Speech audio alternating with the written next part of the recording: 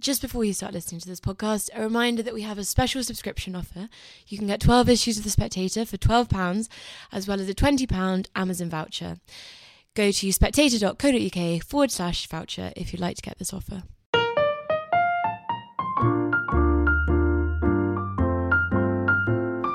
Hello and welcome to Spectator's Books Club podcast.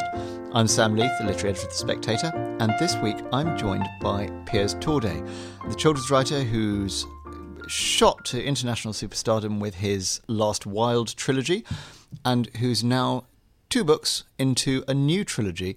Began with The Lost Magician, and his new book is The Frozen Sea, which is a wintry sort of tale and appropriate for this time of year.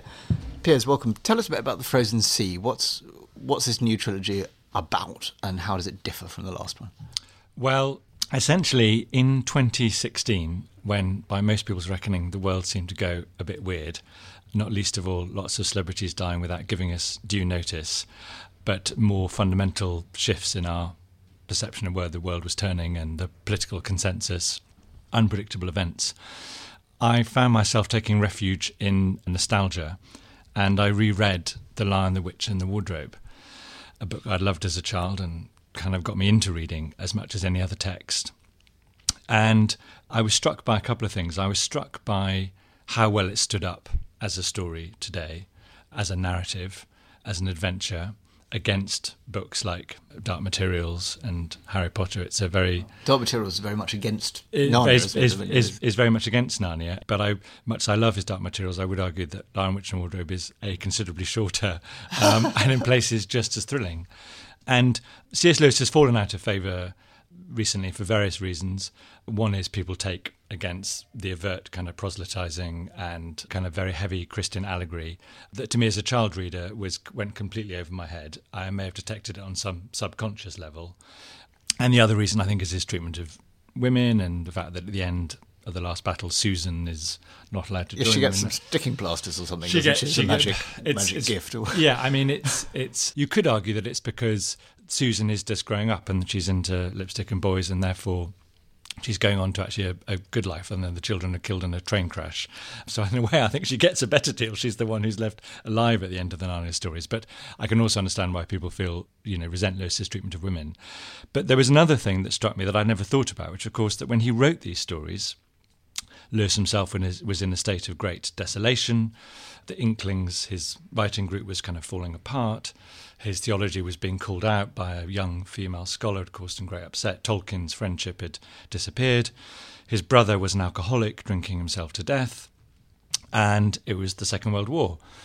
And I got a very strong sense reading this book that Narnia was also about trying to create a sense of hope in a time when both personally and perhaps in the broader sense, there didn't seem to be much hope on the ground. And I found that really intriguing. And I began thinking, because lots of people were bewailing the end of times in 2016 and still are bewailing the end of times. Yeah, it's taking its time coming. But that when you write for children, I don't have a particularly precisely a moral duty, but I think the exploration of hope and is quite an important theme to grapple with. Because whilst I don't think children are bemoaning the end of the world and are not following every, political gaffe or a horror story, I think they're acutely exposed and conscious of the news cycle and everything from, you see the children protesting against climate change.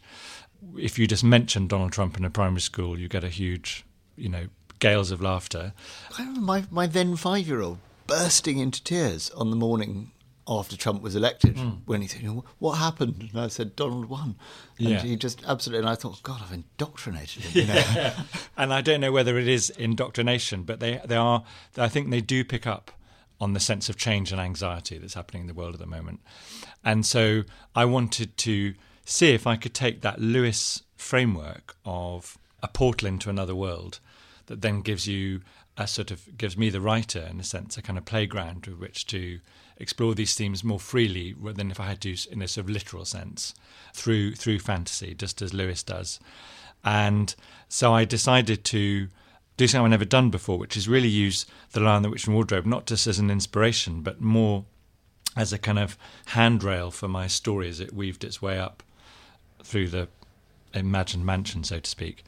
And so the first book, The Lost Magician, is about 4 children who leave London at the end of the war, not the beginning, because their home's been damaged by a bomb and the Blitz. And they go to stay in a big house of an old professor, only my professor's a woman. And they discover not a wardrobe, but a magical library. And this library has 3 shelves that lead you to 3 different worlds. One is the Reds, as in this book has been read, and that's where all sort of story characters go to live once they've been told. The other is the Unreds, the Unreds being the facts that you find in a library. Unread, why? Because so many are yet to be discovered. And the third is the rather more ominous Never-Reads, which is revealed, whose purpose is revealed later in that story. And essentially the children find a kind of fairy tale fantasy world of story characters that they recognise from fairy tales and myths and even Victorian literature, who are up against a kind of war for territory against the kind of silver robots of facts. And it's about, I think what I wanted to really explore is that very clear sense that objective truths and facts no longer carry that solid weight that they used to in the public discourse. They just don't land. You can tell people things that are true and objectively true, and people just shrug. Whereas what is still powerful and has always been powerful is feeling and identity. And I wanted to explore that, how that works in stories, which are in themselves, lies and fables. Whereas without going too heavy for children, but getting them thinking about how they perceive facts and stories. Yeah, and I mean, are we sort of team read or team unread in all this? I think I'm trying to be team neither. I mean, the story characters seem at first to be very appealing. There's Tom Thumb, the oldest fairy tale character ever told, and the unreads appear to be very unattractive. There's a sort of glass robot queen of them, like the Jadis the White Witch and Lionel Witch and Wardrobe. But Tom Thumb turns out to have some rather unpleasant prejudices of his own, like old story characters tend to do, and is not entirely trustworthy, as story characters often tend to be, especially old ones. And what is clear, I hope, in the story is that the children's path through this has to be about as much looking to the future as it is about relying on the old stories of the past and about creating their own stories. But it's also, I suppose, about, I think, just how we underestimate the power of the old stories to move people. Yeah, I mean, with these old stories, actually, I mean, in the Frozen Sea, where we return to this land of folio where the story characters live, you do get, some. I found myself thinking as a child reader, maybe wouldn't have, as various characters appear in the background, and say, are they still in copyright? Is he allowed to do? Did you have problems with that? Could you go? No, because you mentioned, and I really don't, and I sort of feel very quite strongly that you've got to be able to write about these characters and these stories because they're real. They're part of children's lives, and so in the Frozen Sea, which takes the story on and is set actually in 1984. A date I chose for lots of reasons, not the obvious correlation with the Orwellian date, but also it's the date of the first Apple computer, because this book is about the impact of technology on how we perceive stories and facts and how we spread those things and share them and how they kind of inculcate belief. Yes, the story world is slightly ahead of ours in a sense, isn't it? They've all got something like iPhones. Like a stamp stone, a magic stone. It's a magic stone, but it has effectively the properties of an iPhone. All these characters ignoring each other and just walking on the street. And there's a moment at the end when Mole and Ratty from Wind in the Willows are freed of the control of this kind of black stone on their wrist, and they rip it off and go back to messing about in boats. Wind in the Willows, I think, is actually out of copyright, but the point is I'm just referring to them briefly as passing characters. I think if I created a whole storyline about Mole and Ratty, I'd be in trouble. But I think if you create a world of fictional characters, it would be absolutely bizarre if it stopped in 1870 when the book is set in 1984. And I think, if I did... You can't have a cameo from Harry Potter. Well, in the next one, I fully intend to mention Harry Potter, because, again, it would just be... Because the next one's set in the future for me. It would be absolutely extraordinary not to. But please rest assured, J.K. Rowling's lawyers, I have no intention of building a storyline around any characters from the Pottermore Universe, Inc., But of course, you can refer to these things. A book is not the BBC. I don't have impartiality. I don't have to say other magical wizarding characters are available. I don't. And also, I mean, of course, the book, in a sense, by making stories about stories, it's a bit about intertextuality and it's a bit meta, and I'm obviously very careful with children not to go too far down that road. I'm not playing a high stake, I'm not doing a Jasper, I'm not doing a high stakes literary game, but it's to try and create a world in which they feel. I always feel strongly when you're writing for children, it's about not forgetting that even though they're not aware, you must be aware you're writing in a tradition, because they pick up on that subconsciously with all the other books that they're reading. And therefore, to kind of just pretend that there hasn't been this whole back catalogue of other stories similar to your one is just silly, because there is. I mean, I think I was going to say that even with Lion and the Witch and the Wardrobe, there is a sort of argument that it's obviously, I mean, is Christian proselytizing, but at the same time it's, he's borrowing the structure of a myth, isn't he? It's another. It's the Fairy Queen, and that's what he's. It's the Fairy Queen. It's also the George MacDonald Fraser kind of romances that he grew up with, knights in armour and ghosts and phantoms. It's also E. Nesbit, a favourite writer of his as a child, who actually, there's a wonderful short story by E. Nesbit, the name of which temporarily escapes me, but it's in a collection called The Enchanted Mirror. And the story is about a girl who, in a spare room at her aunt's house, discovers a magical wardrobe which leads to a secret railway platform that transports her to a magical world, thereby effectively, if we were going to talk about copyright, preempting the two of the biggest children's franchises of the last 100 years. So all these things are retellings in their own way. And to be fair to C.S. Lewis, I think he was as much preoccupied by essaying the Fairy Queen and looking at kind of medieval fantasy and the tropes of that for young children as he was about the Christian stuff. That was just, this is a man who didn't convert to Christianity till 1926, memorably in Whipsnade Zoo, when he saw a sort of real Aslan-like lion. But it was very present in his thinking. But I think as a storyteller, it's a much more complex story than I think the modern take on Lewis, which is just it's a bit of a bullying Christian allegory, which I don't find it to be at all, even though that is clearly there.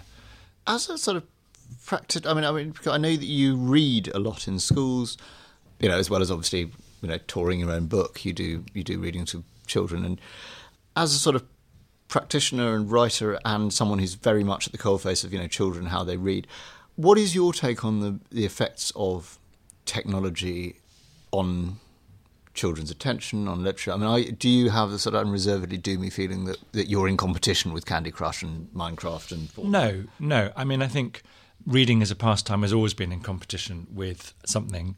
And let us not forget that when reading was first introduced as a pastime, people weren't particularly wild about it.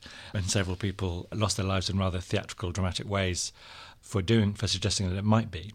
I think there are many benefits to technology.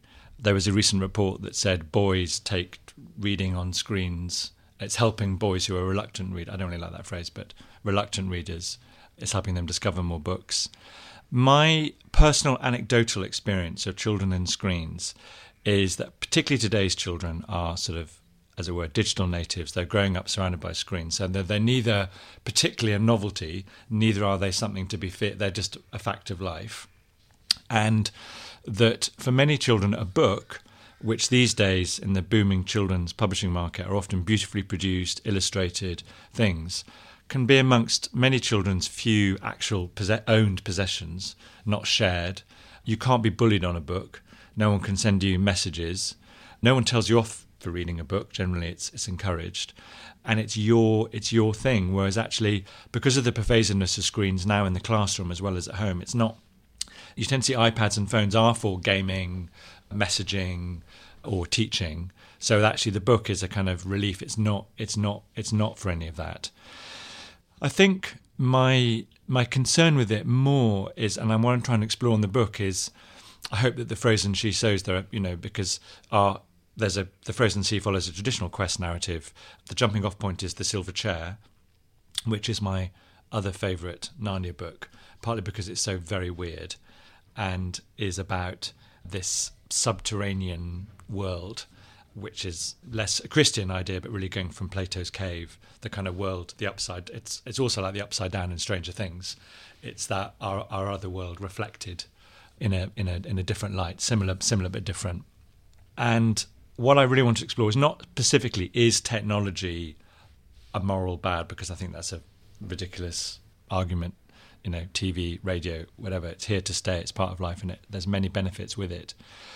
But I think what we are becoming more aware of is there's huge power handed to someone who controls that technology, and what are they controlling it for? And also, and perhaps something that's more interesting to explore in a book. It's a funny surveillance state you've created. It's a kind of surveillance state. But also what I'm interested in is those kind of things that animate stories, which aren't really just the kind of cold struts of an intellectual argument, but something more abstract, which is, where is the internet? It doesn't exist as a space, yet it does exist. It's these huge servers in some data center in Nevada. And when you think of all these stories that we've been talking about, not to mention memories, not to mention discussions of the stories, they exist in some kind of physical state, and yet that's not really part of our real world in the way that perhaps a library is or an archive is. And so there's that one sense of so much shared experience being kind of operating out of human sight, and yet impinging human reality on a sort of minute-by-minute basis. So I wanted just to explore the kind of texture of that. And this idea of this underground kingdom seemed to work for that. But the other thing I did want to explore is, when we rely so much on technology, how it affects our own consciousness and our own humanity. The most simple illustration of that is the oft many told anecdotes of the long-distance truck driver who follows Google Maps and nearly sends the lorry over a cliff when he could perfectly see that the road leads to a cliff. But it's not computer says no, it's absolutely the opposite. It's computer says yes. Whatever the computer says must be right. And there's numerous examples of people following directives from their phone, even when it goes against their common sense, what's in front of them. And I am a bit concerned when I think about children's imagination, because I think what is new is to never be able to switch off. Never be bored. Never be bored, because I know as a child that my desire to play, write, make up came from just really being left alone with nothing to do in the middle of the countryside, which I know sounds to many people today like an immense privilege, and it absolutely was. But immense privilege can also be stultifyingly dull. And so you make up your own stories and you make up your own worlds. And I think if you can always turn something on and access music, games, things, it feels like a luxury, but it's also a kind of suffocating luxury. And so where is that space for really fresh human thought and independent thinking that will always be our salvation out of any crisis, if either that thinking is entirely directed by forces we don't really understand, or there's no space for us just to generate our own ideas. Having raised those concerns about the sort of threats to the chance for children to let their imaginations run freely, I mean, you did say children's publishing is booming. Why do you think we are going through this phase when the publication of your basic dead tree books for children is such a kind of, flourishing sector of an industry that many people thought might just disappear altogether? The simple answer to that is J.K. Rowling. Before J.K. Rowling, children's books were pretty much in the doldrums. There had been, obviously Roald Dahl had been a considerable success. It's worth bearing in mind that some of Roald Dahl's publishing success at the time was nothing like some of the success of his predecessors in the noughties and since. It was good, but it was just children's books. And those predecessors you're talking about, people like Enid Blyton or Eva Robertson or people like that. And, Philip Pullman was not selling books in the 90s. He was writing them. They weren't particularly selling. It took a long time. I remember hearing someone say that his Dark Materials was his kind of slight last roll of the dice. Yeah, I believe it was. I don't want to speak out of turn, but I believe it was his, pretty much, as far as his agent and publisher were concerned, was the final roll of the dice, which perhaps is why it's so wonderful, because there's so much weight hanging on it. But that doesn't even really take off as popular book till the noughties. What J.K. Rowling does, in a way that will never happen again, it was a combination of circumstance, public mood, absolutely the genius inception of the story, a brilliant publishing masterclass in how to release a book, how to build excitement with deals and news of deals that had never been done before. When the Harry Potter rights sold to America for a large amount of money, it was a page 2 story in the Telegraph, and that was the first time a children's publishing story had made that kind of news coverage. And what she did in the last decade, what those books did, was create a series of books that are now more widely read by young people in the West than the Bible used to be.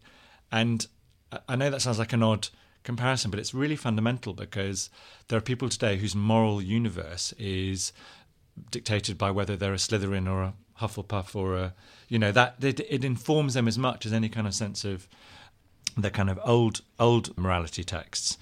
And so that then creates a landscape where children publishing is suddenly, these stories are seen as incredibly important. Also, in a weird way, they are quite, well, not just sort of textual in that, the Jesus story is sort of in Harry Potter. Absolutely. But also she's pulled in so many of the sort of dusty tropes from previous children's stories. It's a kind of compendium almost. She's done exactly what C.S. Lewis did. C.S. Lewis raised medieval literature, Victorian children's literature, the world of myth and fairy tale, which he was steeped in, and J.K. Rowling does exactly the same, only she has, another 50 years or so to draw upon, and she pulls it all together.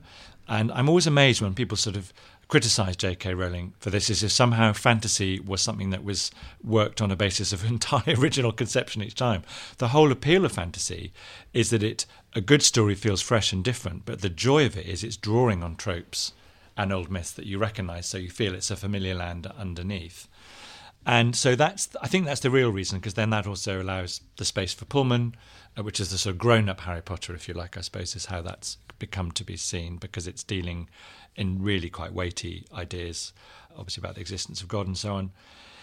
And the other thing, the reason I think children's publishing is booming is, as literary fiction, I think by necessity, to cope with modernity, becomes more and more experimental, because it's trying to find a way of telling stories that represents the fragmented age. There is sort of modernism all over again. It's modernism all over again, and we're back in Ulysses territory, and so there's an absence of very familiar, strong narratives, and children's stories always offer, even though I hope some of the good ones are moving the form on, they do offer very strong narratives. And 1 in 4 books sold in the high street is a children's book, and I don't believe they're all being read just by children. And I don't think that means people are being infantilised. I just think children's books always offer, it's like why I read The Lion, the Witch and the Wardrobe in 2016. They are a sort of haven in a storm. They offer comfort, because the way we treat subjects is not super nuanced. They offer sometimes clarity as well. What got you started? Because you were working in the theatre for many years before you wrote The Last Wild. The Last Wild was the first in that trilogy, wasn't it? I mean, did you go, J.K. Rowling has shown me the way? Did you? What made you want to write for children? You don't have children yourself. No, a little. It was really, I had an idea for a story. We were getting the first signs of the kind of climate crisis, particularly around biodiversity, and so the first reports that we'd lost, an astonishing, since just before my birth in 1970, up to 60% of wildlife. And I'd grown up in the countryside, and was, in the 80s, there was a reasonable amount of wildlife, nothing like our grandparents would have experienced, but a reasonable amount. And I was acutely conscious that there was a real change taking place. And so I thought I'd write a story about it, and I just reread Animal Farm. And I was suddenly intrigued by the idea, actually, what if Animal Farm, rather than being a sort of allegory about Stalinism, had actually been about a genuine animal revolution, animals reclaiming the world from humanity. And that began to evolve into The Last Wild. Anyway, I was very excited by the story. I had no idea it was going to be a children's book. And then I acquired an agent, and the first thing she said was, talking animals, children. And she's right. So I think Roald Dahl's line somewhere about before he ever wrote Charlie and the Chocolate Factory about saying, I write children's books, fucking talking duck. Yeah, exactly. And at first I bridled against this, and I thought, I don't want to write a children's book. And then, of course, I got to think J.K. Rowling, Philip Pullman, some wonderful children's books. And then the more I got into it, I actually realised they are wonderful to write for, because children really do read books, and there's lots of concerns about literacy and so on ongoing as ever, as there have been since Aristotle, and I'm sure we'll be worrying about children's literacy in 1,000 years' time from now. But the point is, they devour books in great numbers because they have the time, Well, they read with an intensity, don't they? They read with an intensity, and their imagination is encountering things for the very first time. It's very plastic, it's receptive to them. So you kind of feel it is this huge privilege. And if children love a book, they really tell you. And if they don't like it, they also really... There's a directness which are really... when you do a children's event at a festival, no child ever sticks their hand up and says, this isn't so much a question, more of a comment, really. So they just tell you how they feel, and they ask often very deceptively simple questions like, you can be in a school, and a child asked me the other day, do you think being a writer is a lonely job?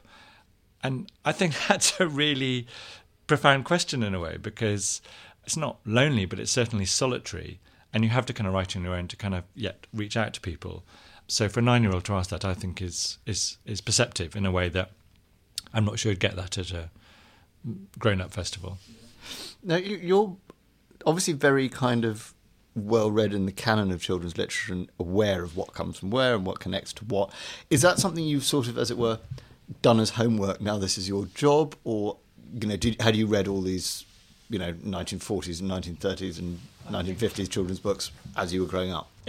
I have the benefit of having read a lot of this stuff growing up, so naturally I want to explore in it and develop that in my writing.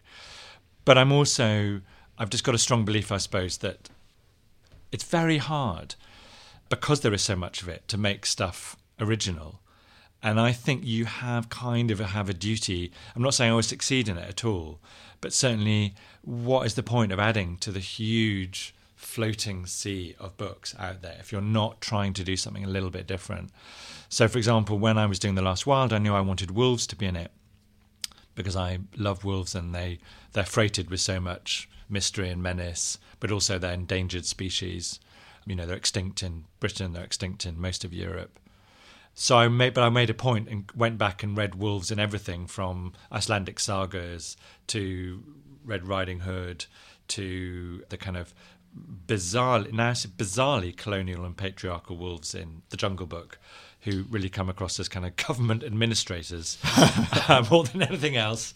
But also in The Wolves of Willoughby Chase and the Michelle Paver's fantastic Wolf Brother series, which goes right up to Kate Rundell, presumably. Yeah, and then right up to Kate Rundell. So, because then I'm not saying the wolves I created sit in that canon or stand outside it, or I just meant that I wrote with it in the back of my mind, knowing that I wouldn't hopefully be repeating too many tropes, and yet also I would also at the same time be deliberately evoking tropes to play with them or test them. So just not doing it by accident. Yeah.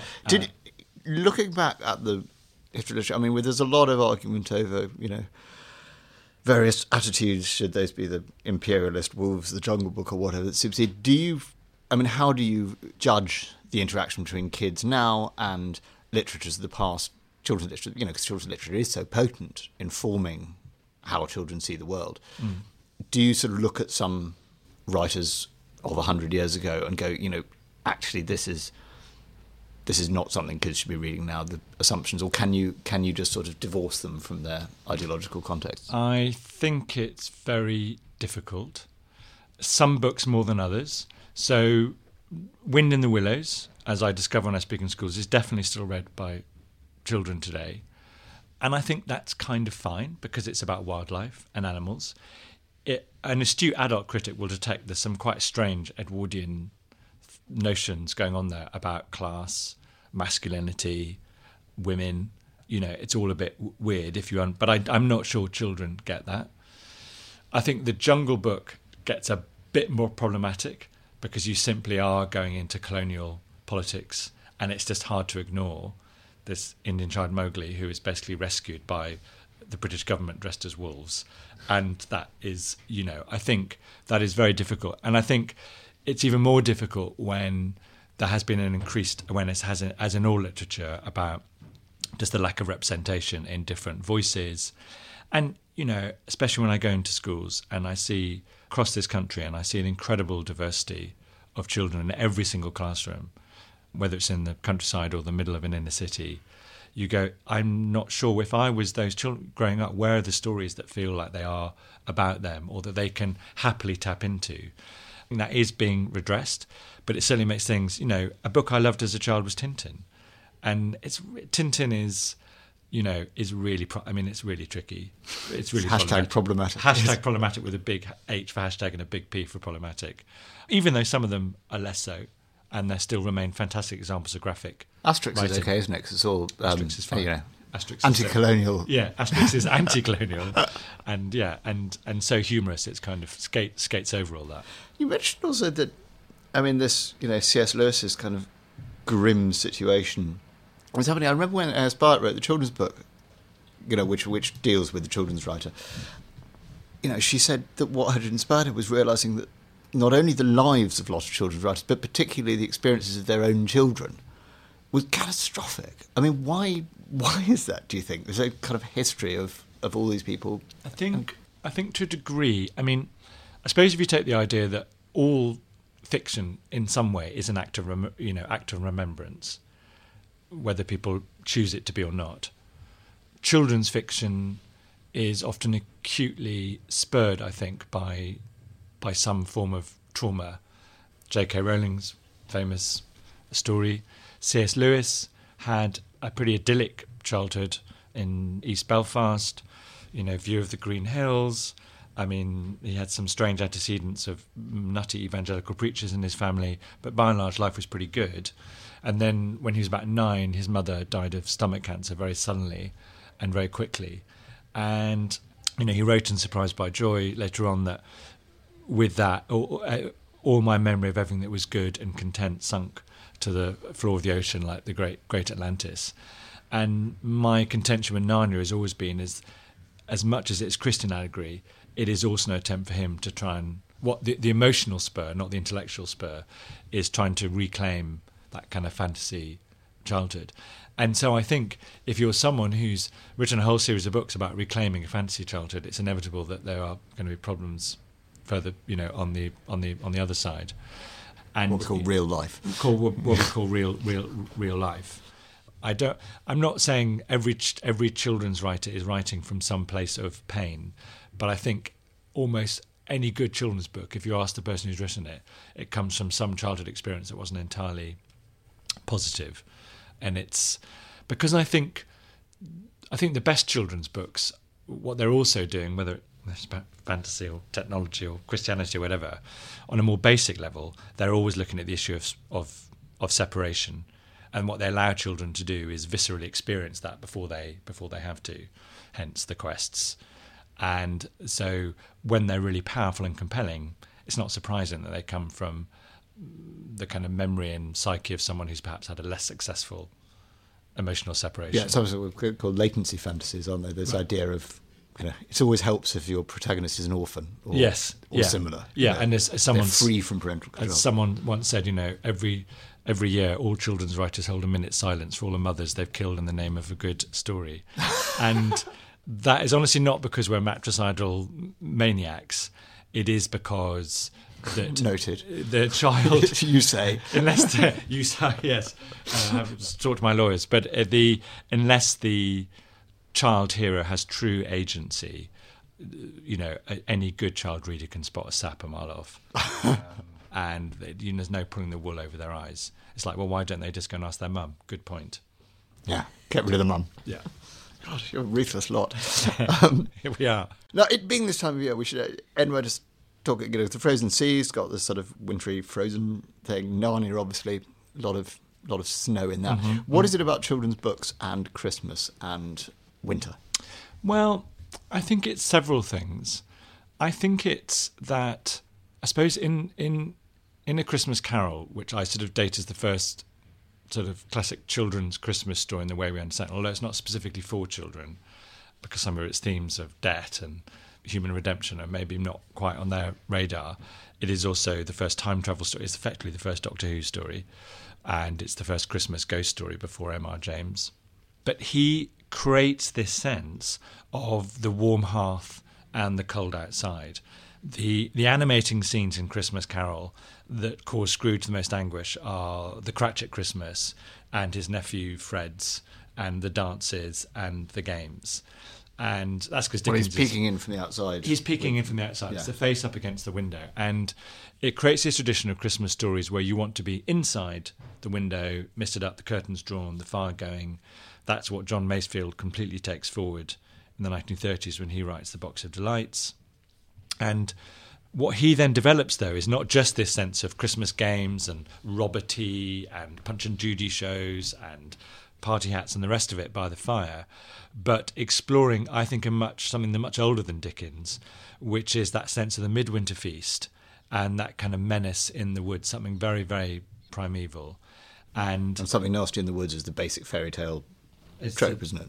It's the basic fairy tale trope, whether it's the wolves are running in The Box of Delights or it's the White Witch in C.S. Lewis's Wasteland. It's this sense of what a good time to be safely inside with a book when outside is dark and cold. And I think Christmas offers great opportunities for reading, so leisure, home time. So it's a time when people read, and I think they like to. I think people always like to read things that also, like, whether it's a book that reminds you of where you're on a holiday or a book that reminds you of it being Christmas. It's what Susan Cooper does, is The Dark is Rising. I think it's that. It's so. What's really interesting to me is that Dickens doesn't invent Christmas. Obviously, Christmas is being vented around him by Prince Albert and Christmas trees and cards and all that stuff, that Victorian sense. But it's how a Christian. It's really how, through children's stories, a Christian festival becomes increasingly much more exciting as a pagan midwinter one. So The Dark is Rising is all about the walker is abroad and ancient forces. Because I think, again, children have that ability to sort of tap into what lies underneath all the kind of ritual jollity, that there's something older going on. And these stories allow them to kind of access that in a safe way. So they're reading it by the fire, but they shiver a little because they know outside walkers are abroad, wolves are running, ghosts are being summoned. And it's cosy in here with your book. Yeah. You mentioned The Box of Delights. You did a Christmas adaptation of that. Is that on this year? Because it was revived last year. No, so this year I've adapted Christmas Carol, but with a female Scrooge. And where is that? That's on at Wilton's Music Hall, where Box of Delights was on until the 4th of January. Excellent. Get your tickets now. Yeah. And also, don't forget to buy The Frozen Sea, which is a terrific story that your children and you will enjoy. Piers Torday, thanks very much for your time. Thank you very much for listening. We hope you enjoyed this podcast. And if you did, we very much hope that you'll subscribe on your podcast provider of choice and or rate and review us. Well, especially if you liked it. If you hated it, don't feel you have to review it. And equally, if there's something that you wanted to ask us about, something you think we could do better or something you enjoyed, please do send us your feedback to podcast@spectator.co.uk. Thanks again for listening, and please join us for our next episode.